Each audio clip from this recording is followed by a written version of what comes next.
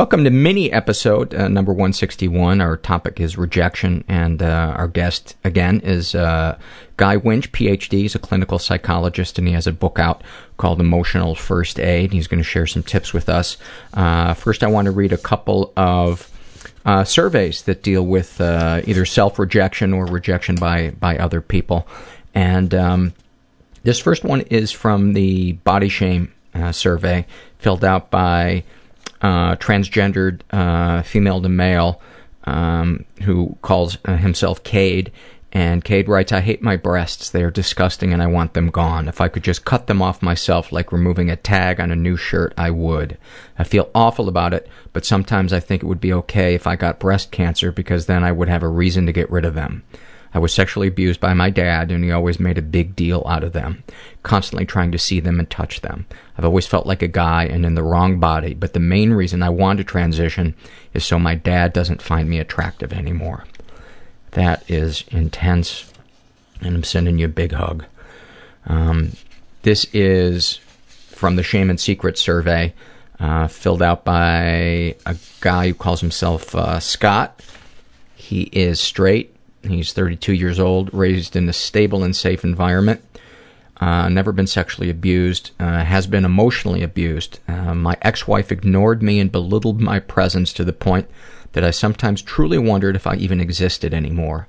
I would have these weird moments where, spoiler alert, I felt like Bruce Willis's character in The Sixth Sense, and I was almost certain that I had died and just didn't know it yet. The harder I fought for her attention, the more she pushed me away, which led to arguments of rather epic proportions, often culminating in her hitting me, kicking me, throwing something at me, slamming doors on me, etc. Any positive experiences with your abusers? Absolutely. She was my wife for nearly a decade. I have a treasure trove of wonderful memories about her. It's hard for me sometimes to think about her abuse and neglect realistically because it doesn't seem possible that this woman who stole my heart and loved me so beautifully could be the same woman who once broke my hand, who caused me to need stitches on more than one occasion, and who completely destroyed my sense of self-worth. I know better, but I can't help but wonder if I'm exaggerating her behaviors or even flat out making things up. Deepest, darkest thoughts. I sometimes wish my ex-wife would find a horribly abusive man and marry him so that he can beat and belittle and abuse her. And when she does, I want to come around and watch and tell her that she deserves it. Deepest, darkest secrets. I think I've pretty much covered it, but I lived as an abused husband for a number of years. My petite, pretty, charming wife beat the shit out of me on a regular basis, and I never said a fucking word to anyone about it. Sexual fantasies most powerful to you? Pretty vanilla on this issue. I just want a partner who wants me, cares about me, and lets me know that they are choosing me and not just tolerating me. That is actually one of the most normal things I have, I think. What, if anything, would you like to say to someone you haven't been able to? I'd like to tell my ex-wife that she was wrong about me. I want her to know that she mistreated me and she hurt me and she damaged me in a lot of ways. I'd like to tell her that I have value and that she fucked up when she lost me. What, if anything, do you wish for? I just want to be happy again and to not wish that every day was the last one. Have you shared these things with others? I've shared them with my therapist. She's very supportive and we're making progress. I've tried to share them with friends, but I don't anymore. At some point, it just feels like I'm playing the poor me card, and I don't much care for the sensation of patheticness that it stirs in me. If I get really deep and try to talk about my depression or anger, I think it scares them. How do you feel after writing this down? Like a whiny little bitch. Half joke, half serious. Anything you'd like to share with someone who shares your thoughts or experiences? If you're being mistreated or minimized, get the fuck out. There's a whole world out there, and it's full of people who will give a shit about you. Thank you for that, Scott. This is, again, from the Shame and Secret survey, filled out by a woman who calls herself Tori. She is straight. She's 19. She was raised in a stable and safe environment. Ever been the victim of sexual abuse? Some stuff happened, but I don't know if it counts. I had strong feelings for another man while I was in a relationship with my boyfriend. The other man had feelings for me as well. He was one of my best friends, so I spent a good amount of time with him. I didn't have any intentions of cheating on my boyfriend. I felt I had self-control, and even though I had feelings for the man, I knew that I wouldn't try anything with him. However, he tried stuff with me, and we had sex even though I begged him to stop. He kept asking me if he should stop or if I wanted him to stop. This question still confuses me because it should not matter if I wanted it or not. I was telling him to stop. And what a great way to articulate that, because I think a lot of people that were date raped don't know what the quote unquote rules or boundaries are, or where it crosses into that. And there are certainly gray areas, but that doesn't sound like one of them. That sounds like it was a clear boundary that he, thought he could manipulate you into crossing. Ever been physically or emotionally abused? Been emotionally abused. Growing up, I went to a very small school. I graduated with a class of 33 people. So many of us had been there since kindergarten. In my class, I was picked on. My one closest friend would constantly go around making fun of me and telling everyone about my personal life behind my back. By high school, I'd figured out it was her doing it, but I couldn't break ties with her because whenever I would try, she would do everything in her power to guilt trip me. Anyway, many people in my class would constantly pick on me. In 7th grade, I'd become fascinated with Gothic style, and I would often dress in black. This prompted some people in my class to tell me to, quote, go cut myself whenever I was in a negative mood. I would be told this almost daily until my sophomore year when a classmate said it to me, and I finally stood up and started yelling at him for it. I didn't practice in self-injury prior to being told to go cut myself, but after a few months of it, I broke down in a fit, crying my eyes out alone in my bedroom, sitting next to my mirror, and I decided that if that's what they wanted, if they wanted me to cut myself, then I would. It became a habit. I would do it in the most painful areas. I figured that since it seemed like no one wanted me around, that I must be a bad person, that something must be wrong with me, and I deserved as much punishment as I could get. I would cut the arches of my feet so it would hurt whenever I walked, and the crease where my arm bends so whenever I moved I could feel pain. On top of being told to go cut myself, my classmates would also make fun of my weight. I've never had a flat, sexy stomach, but I've never been overweight either. I've always just been at the status where I could stand to lose a few pounds. Regardless, my classmates would often make fat jokes towards me. Maybe it was because I would just laugh when people made fun of me as defense, that they figured it was okay. Sometimes they would moo at my insinuating that I was a cow. I've only been out of high school for a couple of years now, but I've recently been remembering a lot of the things I used to be made fun for. I had put the fact that I was often called fat by my peers in a box in my mind and left it there, but people recently questioning my insecurities have opened the box up. I'm constantly worried about my weight, and yes, I know a lot of women are, but I can never take any compliments about it. My boyfriend likes to be cute and stare at my stomach like it is a sexy part of me, and it infuriates me every time. It's not a sexy part of me. It's an ugly part of me that I can never get rid of, even though I've been trying for a long time. My thought on that is, until you can feel that it's a sexy part on you, or at the very least an okay part on you, can't you accept that it's a sexy part to him? That it doesn't have to be, it's like one person can like a color and another person can like a different color. Any positive experiences with your abusers? No. I left that town the day I graduated, and I am immensely thankful that I only talked to a couple people from my graduating class. The main people who made fun of me are people I would not mind never seeing again. Darkest thoughts. Commonly, when I'm driving, I feel urges to drive off a bridge. Sometimes I also fantasize that my boyfriend has died. I love him, but there are some things that make me want to leave the relationship, but I'm too scared to. If he died in some crazy freak accident, I'd be forced to be alone. Darkest secrets. I don't know that I have many dark, deep secrets. I do know that I'm currently studying psychology and hopes to one day have a PhD in the subject.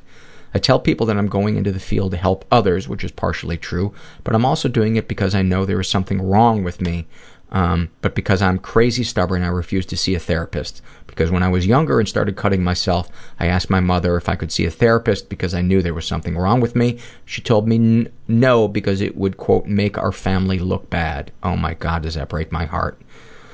So deep down, I'm hoping that by getting a really good grasp on the human mind, I'd be able to make myself okay. Deep down, I also know that's not really how it works, but it's one of the things I'm holding on to. What would you... I don't think that sexual fantasies have matter. I'm going to skip over that. What, if anything, would you like to say to someone you haven't been able to? I would like to ask my boyfriend why he refuses to fuck me. My boyfriend and I have been together for 3 years, and in the past year, we've had sex once. This has taken a horrible toll on my self-esteem and confidence. I've been able to ask him many times before, but it still hasn't been fixed. The last time I asked, he told me that it was because I was, quote, boring in bed, which I could understand. He was my first, and I am a bit nervous when it comes to anything sexual because I'm terrified of making a wrong move or doing something wrong.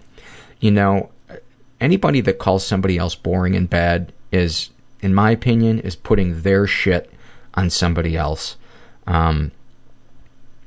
Because, well, you know, if you find that person boring in bed, then fucking suggest something that you'd like to do. It sounds to me like he is unavailable, he's afraid of intimacy, and he's blaming it on you. And that may even be what he's experiencing, but don't stand for that. You deserve better than that. What, if anything, do you wish for my boyfriend to want to have sex with me? I know I could just end the relationship, but I feel like that is too easy of a solution. I want to work it out and figure it out. Boy, my feeling is you deserve physical intimacy with your partner, and unless he is working through some type of trauma and moving forward, if he's just stuck in his mind, that's how it is, you're boring in bed, fucking bail. Have you shared these things with others? I've shared my fantasies and insecurities with my boyfriend, and he tells me that he thinks it's ridiculous how much emphasis I put on sex and my self-esteem. To me, sex is an empowering thing, and it is passionate and makes me feel like I am lovable and worth wanting. When I am constantly rejected by someone I love and I'm sexually attracted to, I automatically start trying to figure out why I'm not good enough to have sex with. It's slowly killing me, and I can feel it breaking down my spirit, but I love him, and I don't want sex to be a reason I leave him. You know, the thought that pops into my mind is it's almost like you've been what is the word, trained, not intentionally, but trained to be around people that reject you, reject your inner life, but you stay with them. Your mom did it with you. I mean, she rejected you in a way that is so fucking profound. You came to her hurting, and she put her family's image above your internal pain. And so it doesn't seem like that, you know, big of a deal for you to stay with a guy who is rejecting you in a really deep way. How do you feel after writing these things down? It hurts a lot. I want to not care and just go on my merry fucking way like he seems to do, but I can't. It isn't the feeling from sex that I want, it's the intimacy that comes with it. It's the closeness and the feeling of being loved, wanted, and sexy. I wish he understood how much it hurts me, and I wish I understood why he can't bring himself to even try. I'm sure he can't understand why he can't bring himself, but you are not going to fix him. You will only have him drag you down with himself if he doesn't want to get help. And this last survey before we get to the interview with Guy Winch is by a guy who calls himself Bob Servo. He says male, but probably a transgender female. I say male because none of the current options would be enough for me. I have a very manly build and would frankly make an ugly and disproportionate woman. Even then, some dick surgery would not be enough. I'd require the whole package and experience growing up. I'm glad that a lot of people have been able to find themselves and make their outside like their inside. It's just not enough for me. He is 29, raised in a stable and safe environment. Despite the distant and unavailable father, I've never wanted for anything material. I wasn't Richie Rich, but it was very comfortable, and I always knew there would be a roof over my head and food on my plate. I guess, when I asked that question, describe the environment you were raised in, I guess I mean emotionally more than financially and practically. He's never been sexually abused. He's been emotionally abused, and not sure if he's been physically abused. He writes the typical "I wasn't the son my father wanted" thing. He's a rich, world-famous doctor who had high plans for his jock/doctor son, but it turned out to be a severely depressed, anxiety-ridden, shut-in nerd. Whoopsie. It wasn't a constant stream of abuse. It was actually pretty minor and passive. And I would say that's not minor. The absence of the boilerplate things that kids need can be every bit as traumatic and life-changing as the dad that backhands you every night at the dinner table. There were moments of verbal abuse after failures at jockdom, like never getting merit badges as a Cub and Boy Scout, doing poorly at sports. I hated sports, but he kept signing me up for every fucking thing under the sun. This is abuse, by the way, what your dad is done to you. I typed son instead of S-U-N right there. That probably means something. When I wanted to take home ec classes or other girly classes instead of manly shit like trying out for the football team. That was just a long sentence that I read incorrectly. There were moments of verbal abuse after failures at jockdom. When I wanted to take home ec or other girly classes instead of manly shit like trying out for the football team. I totally would have done wood shop and metal shop, though, if they weren't shut down the year before I got to high school. The worst and most clear event of this shit is straight up not okay abuse was the time he drove me out to the country, sat me down in an empty cornfield, and shat on me for about 2 hours, saying things like, "You'll never make anything of yourself. No woman will ever love you," etc. That was really it, though. Wow, I love how you are like not really sure, if that was a big deal. I mean, that is your dad shit in your fucking soul. Oh, I just want to give you a hug. The rest was just sort of in his demeanor and behavior, the way he looked at me when he was disappointed. He worked a lot, like a lot, 28-hour days, we'd say. He's a serious workaholic surgeon, always working even when he's at home, always traveling around the world to different surgical conferences. On a brighter note, I got to see so much of the world while I was growing up. We traveled a lot, and when my depression allowed, I really loved it. And I'm sure he's got some serious unresolved issues, but he doesn't believe in that sort of thing, so it will remain unresolved. I don't know how to end this. I know, don't minimize. I've heard you read these things before, and you always tell people not to minimize, no matter how legitimately minor their abuse may have been. But for realsies, it was minor and mostly passive. It was not minor. It was not minor.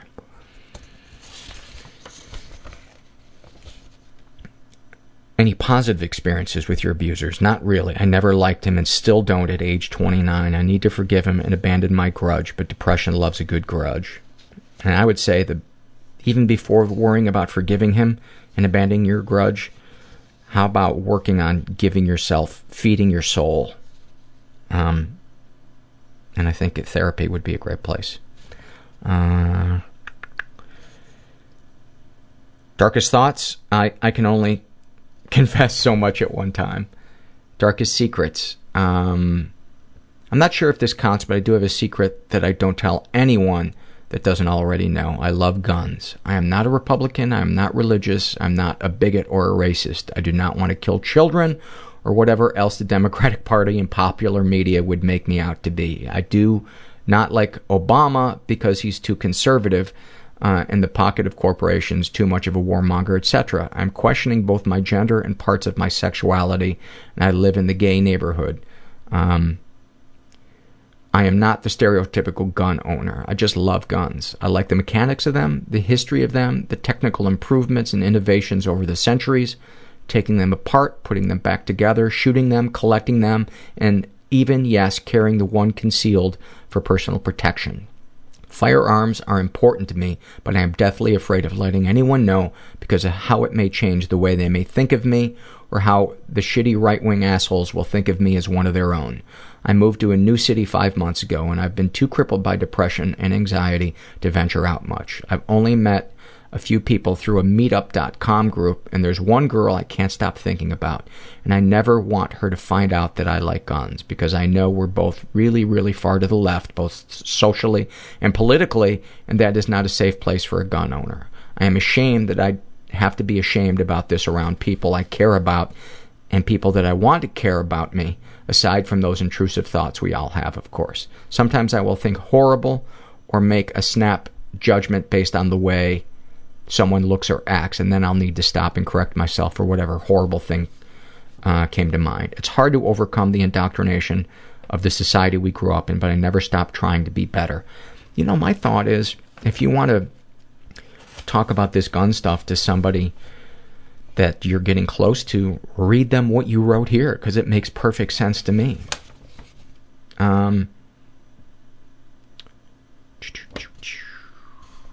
Sexual fantasies most powerful to you. I don't know. I've struggled with my sexuality, and my depression has complicated things to the point where I'm a virgin at age 29 and have only been kissed once.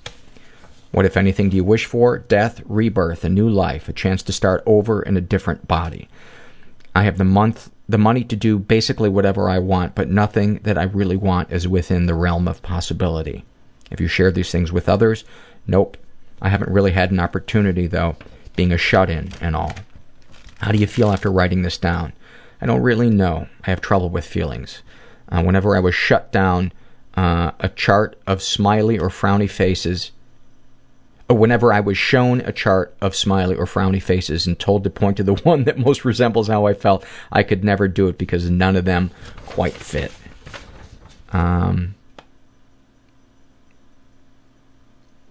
Yeah, that's it. Thank you very, very much for that, Bob. That was very heartfelt and illuminating. And now let's get to the interview with Guy Winch. We talked about rumination previously.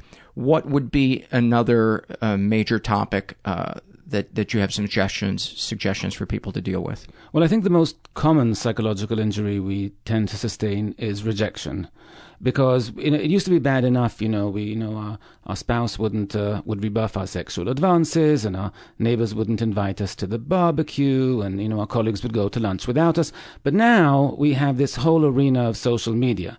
So now, we're liking our friends' vacation pictures on Facebook, but they didn't like ours back, and we feel bad, and we retweeted our friend's tweet, but they didn't retweet ours, and we feel rejected. Social media is a whole new arena for rejection, and actually people feel very rejected a lot of the time on these platforms. When I see that other people have been invited on Facebook to something that I haven't been invited, I call that getting face fucked.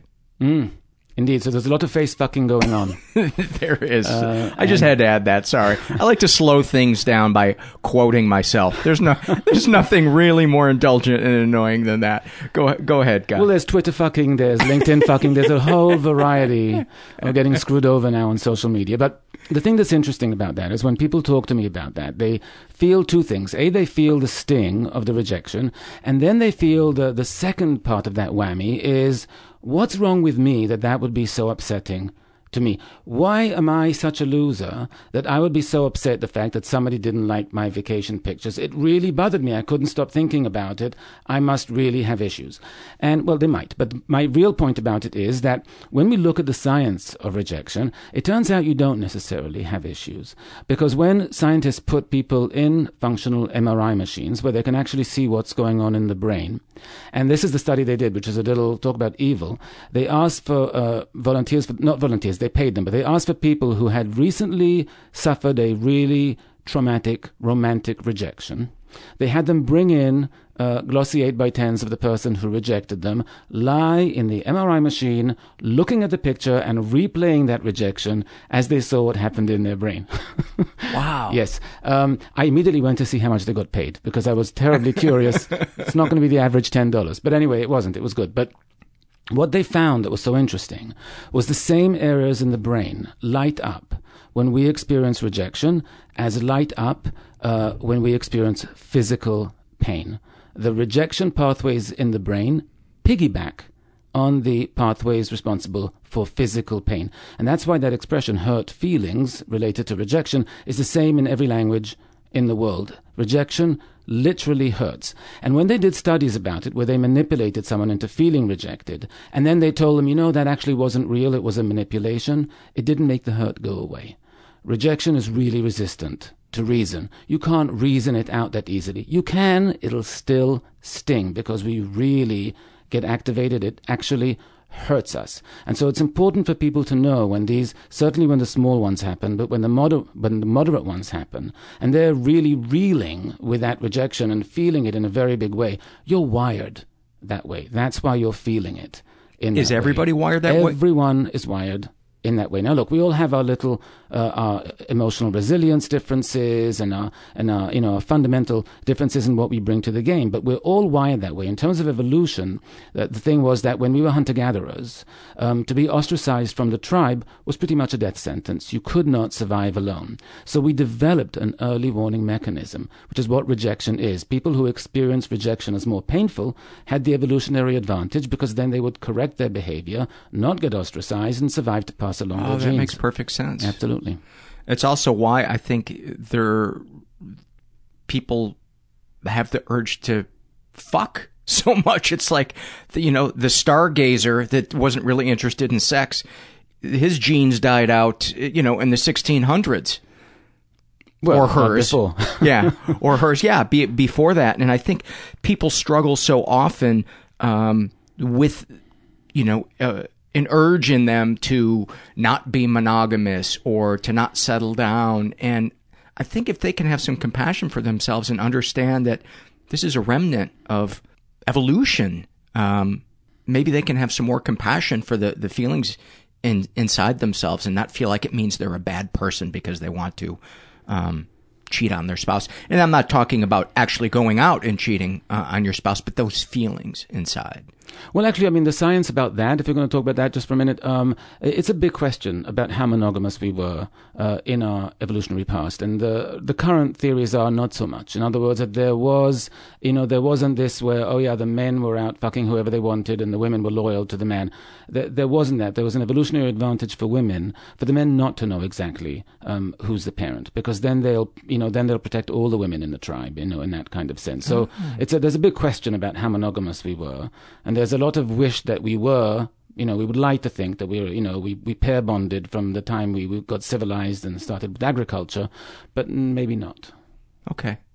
Now I feel like a jackass. Let's, No, I'm saying actually I'm supporting your point. That you are? Yes, because I'm saying that those drives, it doesn't make you a bad person. We know that it is an evolutionary thing, that we're not necessarily monogamous. We're trying to squeeze a round hole into a square peg, whatever. Square peg into a round hole, rather. Yeah. Well, you know what I mean. And I'm so Freudian, it's not even funny. It's just the wrong shapes. But my cock is actually square, so okay, well there we are. So I think it's a natural thought to have. As you said, we need to distinguish between the thought and the impulse and the behavior. Yeah. What are some tips that you can give people who are experiencing rejection?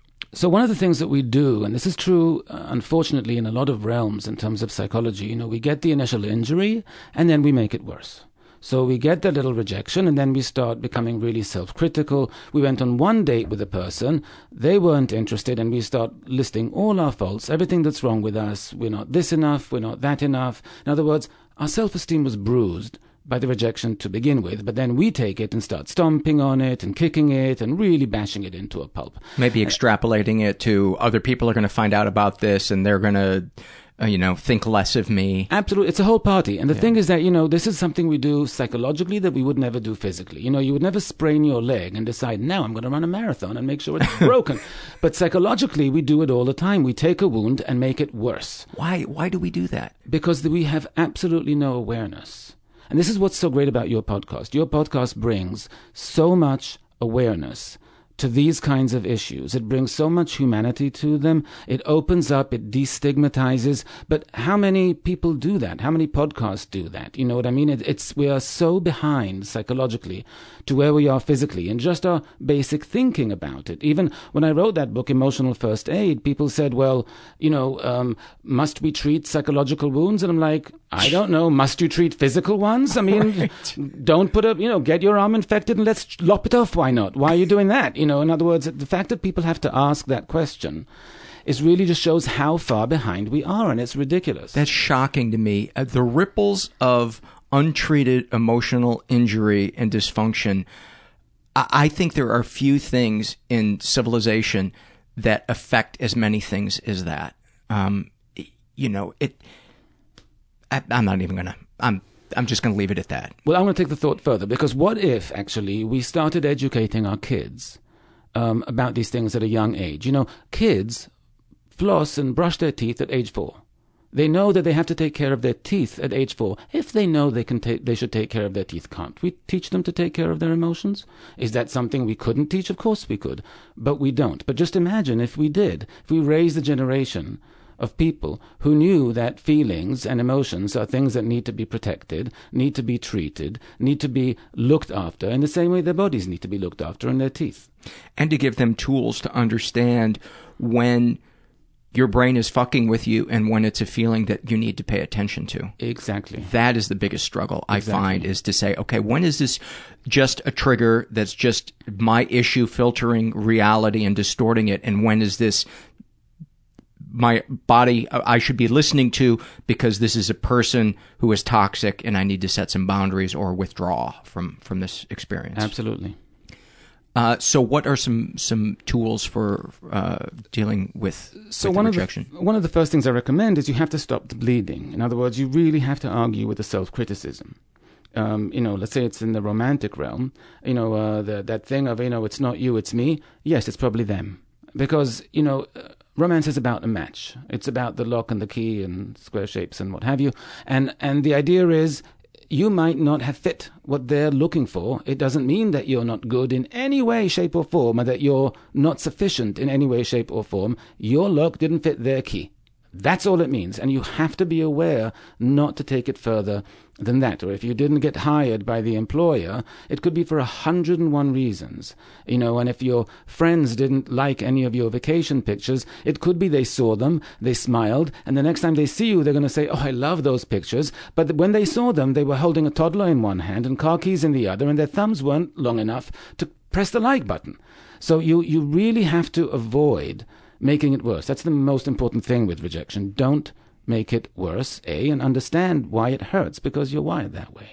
And the other thing I would suggest, too, especially when it comes to romantic rejection, is understand that there are huge amounts of people out there that cannot respond once they know that you see them. They're love avoidant, and that is completely their own issue. Because they may be into you at first because they love the attention, but then they realize, oh, now it's the point where there is something required of me. There's intimacy. I might be devoured by this person, and they want to pull away. I see that so many times in people I corresponded with, in experiences I had in my 20s, with all of a sudden like a switch turning off, and I couldn't stand to be around a girl that wanted more now, and I wanted to run. And it breaks my heart that I didn't have the words to express to her then that you don't understand, the reason I changed is because you're present and you're healthy and you're whole, and this is scaring the shit out of me. So I wanted to put that out there to people who have been rejected. It might be that you're too healthy for that person and too present, and that's scaring the shit out of them. That happens a lot. And actually, if things have been going well and suddenly something flipped and you don't understand what it is, but suddenly it was over from the other person's point of view, the number one suspect is what you just said. In other words, it is absolutely pointless to start looking about whether you did some fatal mistake. There was no fatal mistake. If you've been going out for 3 months and suddenly it got closer and suddenly they ran, it's absolutely nothing to do with you 99% of the time. What are some other tips for dealing with rejection? Or are those the big major ones? There are a few others. One of the things that happens when we get rejected is we get really angry and we get really aggressive, and we're not aware of it, but we're likely to take it out on the innocent people. We're likely to come home to our families and be really irritable and snap their heads off.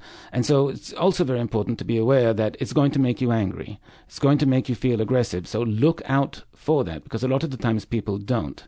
And they're not connecting the two because, oh, this small thing happened and then this happened hours later, so who knows, and maybe it was just the traffic.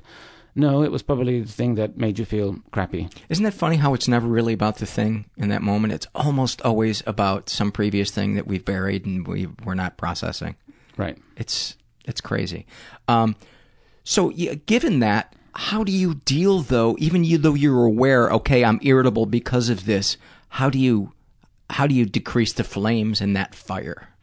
Well, again, in the book I give a bunch of exercises and different things that people can do. Some of them are a little bit more time-consuming than others. Some of them are writing exercises, and some people say, I'm not going to take 10 minutes to write. And I'm like, say, really? And if you sprain your muscle, how long are you taking to go to physical therapy 3 times a week until that's better? Why were you investing there, but you wouldn't invest in your emotional health or in your feelings? I don't understand why. It's 10 minutes. I'm sorry, was that too much for you now?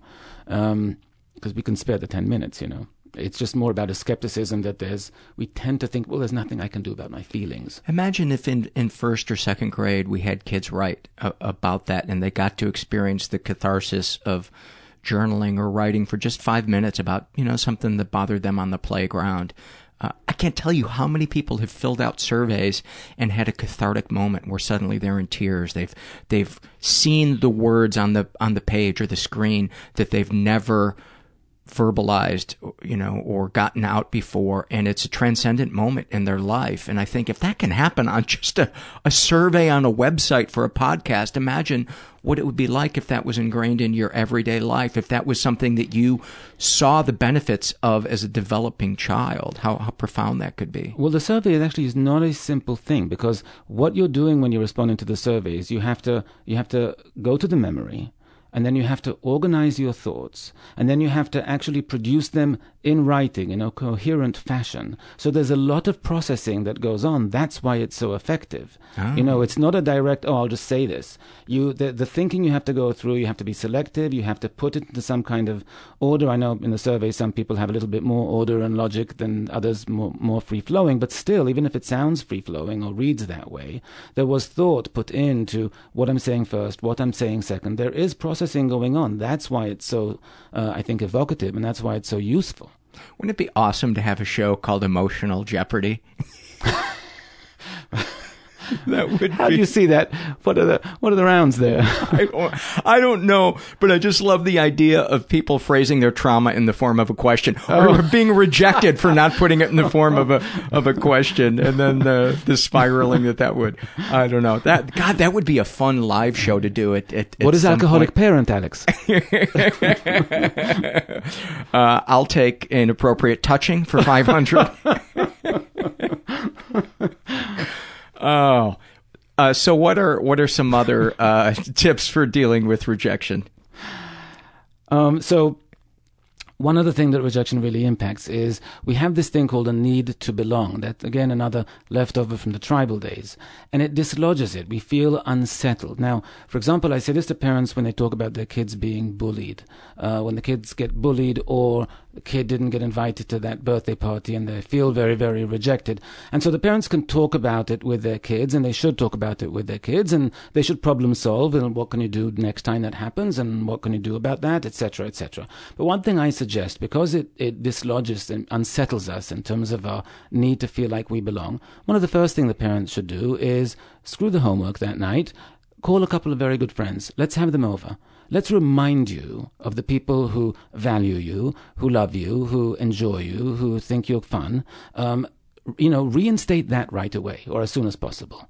And that is a very important thing to do, in terms of rejection. Like, remind yourself of the people, who value you. Remind yourself of the fact that you're loved. They did even studies in which people, where people went through a memory of a rejection, and half the people had pictures of loved ones on the table and half of celebrities that they really, really loved. And they wanted to see who feels most emotional pain after that, the people with their beloved celebrities or the beloved Aunt Flossie. And Aunt Flossie won out over Justin Bieber and or whoever. In other words, celebrities had no power whatsoever when it came to making us feel like we belong in some kind of way. What do you do when you invite the kids' friends over and they all turn you down? First of all, go behind the scenes. Don't do that in front of your child. Okay. All right. I think you tell the kid you're on your own, and you give him a little hobo stick and a kerchief. Yes, and you send him to the train tracks. Right, the tracks must be around the corner. Just hop a car. But you can organize something like that. And if you can't do it for that moment, say, look, so those two people are going to come over on Saturday. We're going to have a great time. They're really looking forward to seeing you. And I think the other important thing about that too is they can see that parent is in my corner. They're protecting me. They can feel that bond and that they're being seen and their emotions are validated. Right. And this is the problem parents have a lot of the time. They want to do something for their children in these situations. They just don't know what. And, in this book, almost every piece of advice I give there, almost every exercise, because every chapter is divided into two parts. What are the wounds and then what are the treatments? And every treatment pretty much is something you can actually teach your kids. And the other thing that I like about that too is I think a lot of parents think that just praising their kids is going to heal that wound. And while I'm sure that does help, I remember, being hurt or something and my parents saying, you're a smart, handsome kid. And it just, while I felt, it felt good to know that my parents cared that I was hurting, it also felt, I don't know if patronizing is the right word, but it just felt like this isn't helping.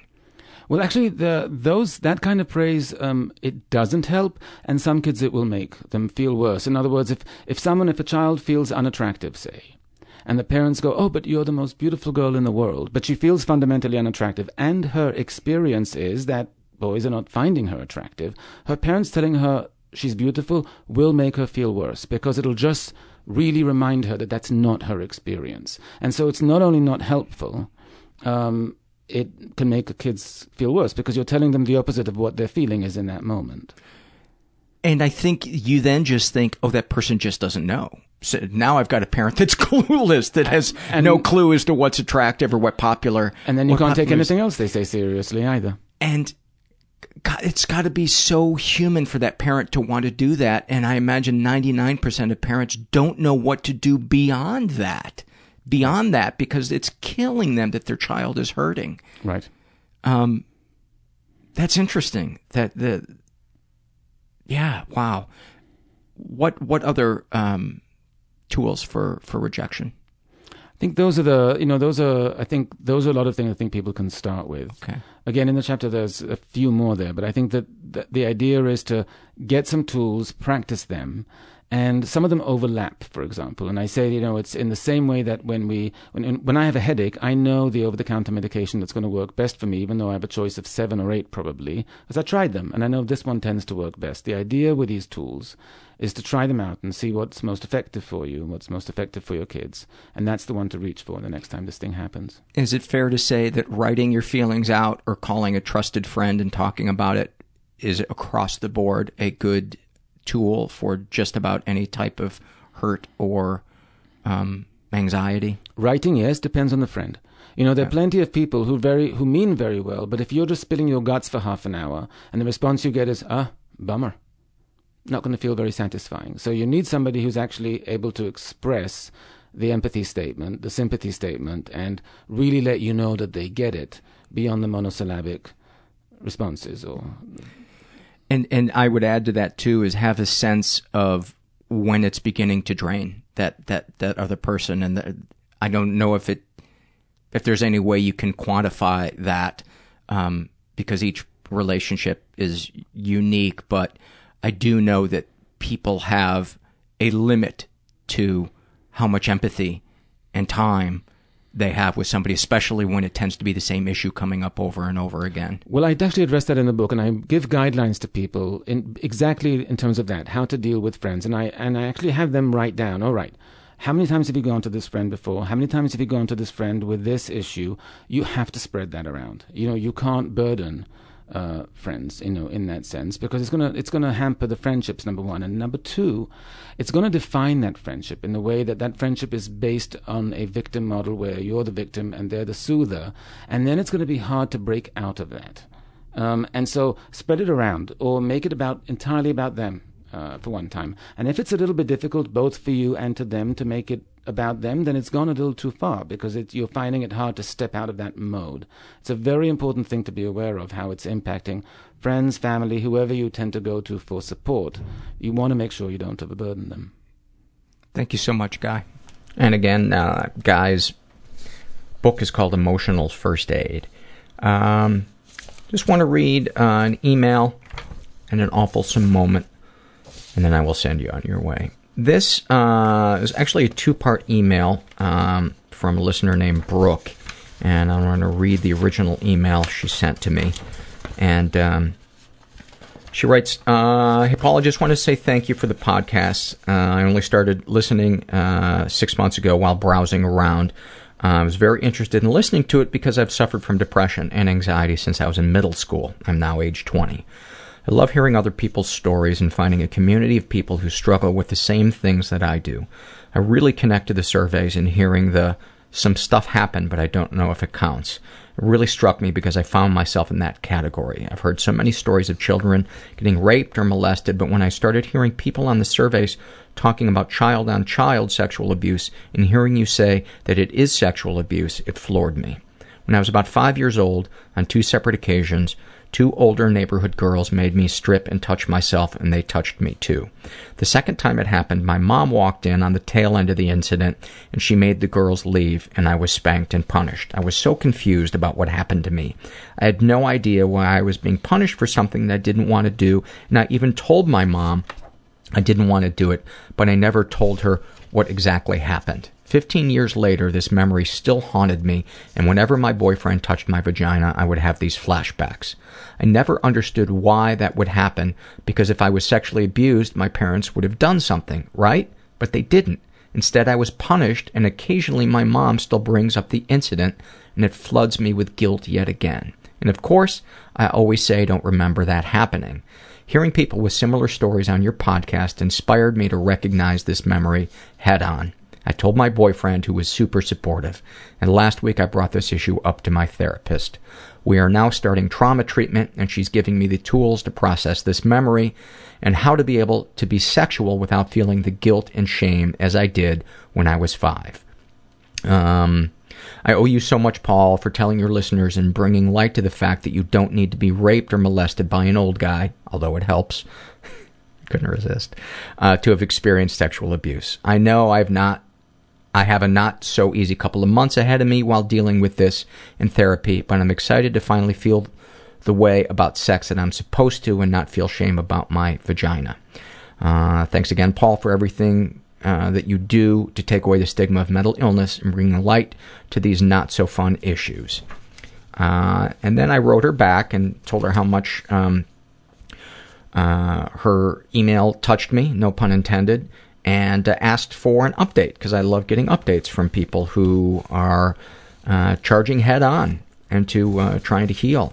And so 6 months later, she emailed me, got this about a week ago. Paul, wanted to send you an update. My therapist and I have been doing some pretty in-depth trauma work. Part of the work was to let my mom know that I've been angry all these years because of her punishing me after walking in on my abuse. My mom took my letter I gave her very well. She was very apologetic, and she told me that she thought she prevented the abuse and didn't know that it had already happened.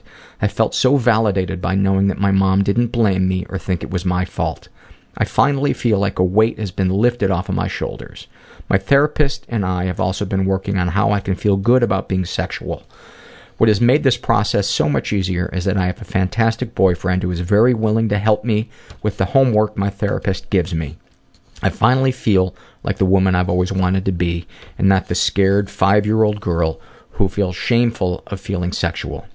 Hearing other people's stories is so empowering and made me realize that I need to be easier and more loving to myself. I can give sympathy to other people's issues, but I somehow couldn't do that for myself. Thank you for helping to take away the stigma And at the end of the day, if we can laugh at ourselves, then we aren't as fucked as we thought. Thank you for that, Brooke. And finally, I want to read an awfulsome moment filled out by Monica. And she writes, on the hour drive to the latest psych ward my son is in, the theme music from The Twilight Zone is on repeat. The anxiety and dread magnifies with every turn and every footstep down the winding halls. Why are the psych wards always so far away from the entrance? I watch my finger go towards the doorbell on the wall that will tell my son's new caretakers that I am here to see him. The few seconds you wait are an eternity. My thoughts race with fear. How will he look? What will he say? Is this a hate you or love you or who are you visit? The employee who opens the locked door always gives you the same look of suspicion, as if I am there for nefarious purposes. Really? I wait in the hallway by the nurse's office as they go and find my son. A patient slowly makes her way towards me, spinning in circles. Chubby hair in a ponytail, the prerequisite stretchy pants and fluffy slippers. I nod and say hello, careful to not make too much eye contact, just enough to not seem like a threat. I've done this before. I know the drill.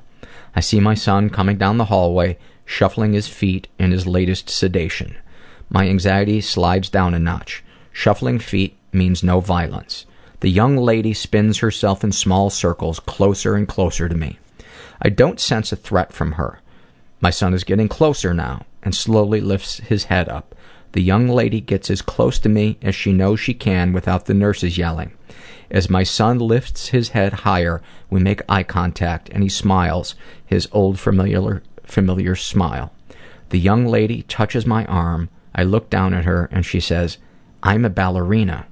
I say, well, yes. Yes, you are. Thank you for listening, and we'll see you on Friday.